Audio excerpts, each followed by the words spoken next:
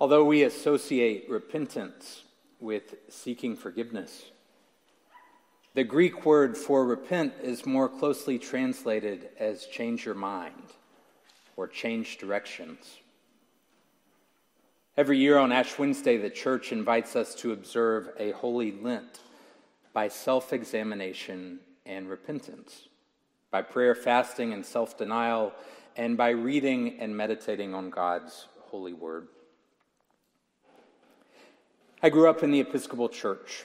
I have heard these words my entire life, but I credit a different kind of church with teaching me what true self-examination and repentance look like.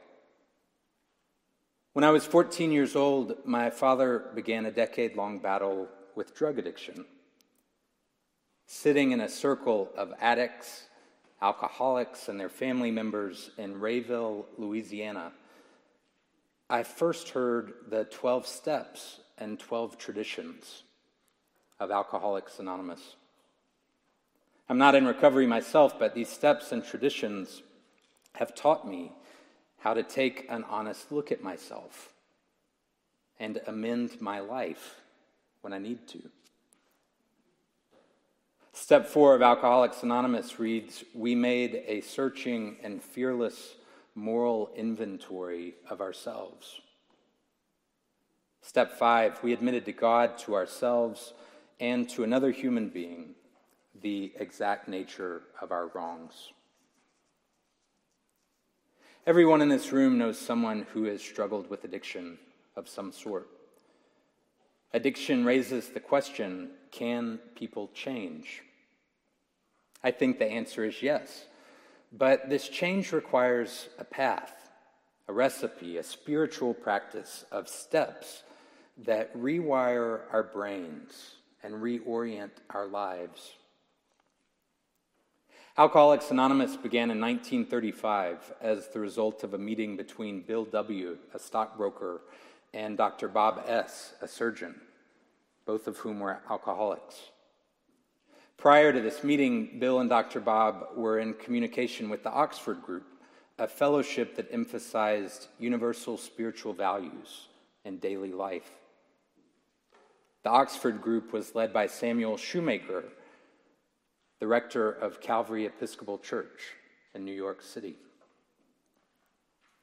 It means something to me that our Episcopal tradition played a role in the genesis of AA, a program that has since helped millions of people take an honest look at themselves, change directions, and find new life.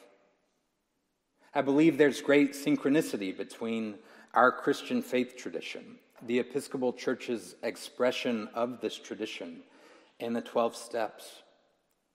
The central tenet of Christianity, of course, is resurrection, new life. Woven into the fabric of the Episcopal Church are the ideas that all people are welcome, no matter who you are, and that God is never far from us, no matter what we find ourselves navigating. Even in this morning's service, we find the wisdom of the 12 steps aligning with the wisdom of our season of Lent. During Lent, we remember Jesus' time in the wilderness, and we are invited to explore our own wilderness as we seek to amend our lives. This journey requires us to connect with God, to examine ourselves, and to learn how and when to change directions. It is a step-by-step journey that we make one step at a time. Step 11 reads, "We sought through prayer and meditation to improve our conscious contact with God as we understand God." There's an inherent humility in seeking connection with God and recognizing that you are not God, that there is something bigger than you. Connection in all relationships is dependent upon listening. In this morning's Old Testament reading from Exodus, Moses is tending the sheep of his father-in-law Jethro when an angel calls out to him from a burning bush. Moses ignores the angel, and then God steps in to grab his attention. From the same burning bush, God calls out to Moses. And the key to the story is that Moses finally stops what he's doing and listens. God tells Moses that God knows the people of Israel are suffering and that God intends to use Moses to liberate his people from Egypt.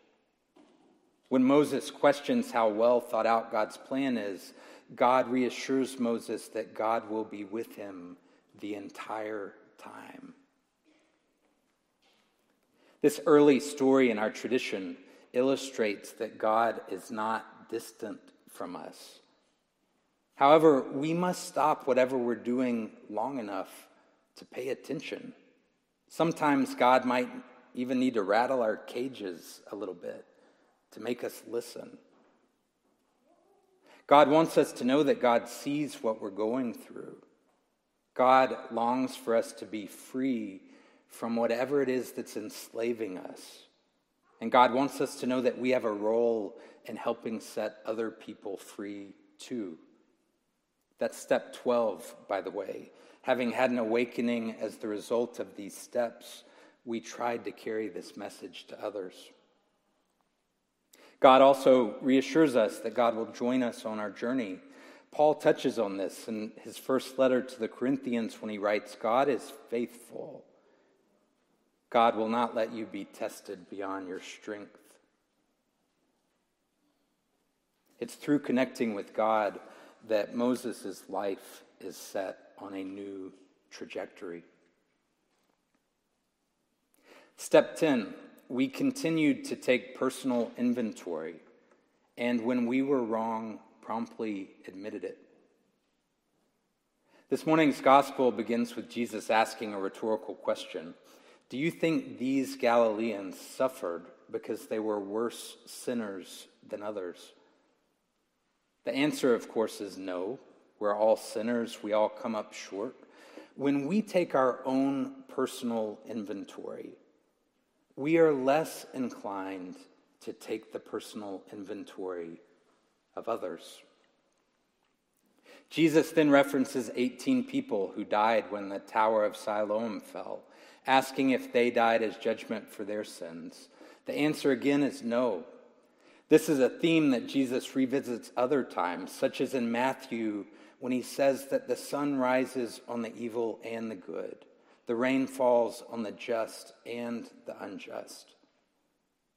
Although we prefer a God up in the sky pulling all of the levers, Jesus' image of God is not a God who controls everything. Good things happen. Bad things happen. It's all life.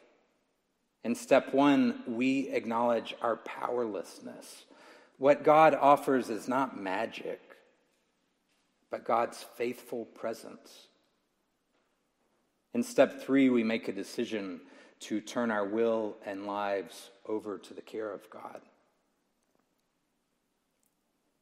Our gospel concludes with a parable about a fig tree that's bearing no fruit.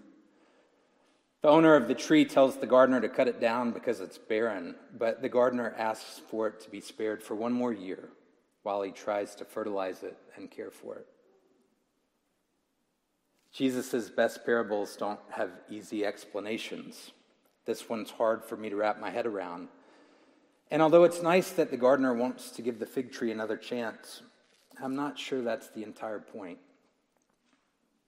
The Catholic priest Richard Rohr has helped me explore a deeper meaning. Father Rohr talks a lot about the difference between our true selves, the selves God created us to be, and our false selves. The true self of this fig tree would have been to bear much fruit. And so in its barren state, the fig tree is not living as the truest version of itself.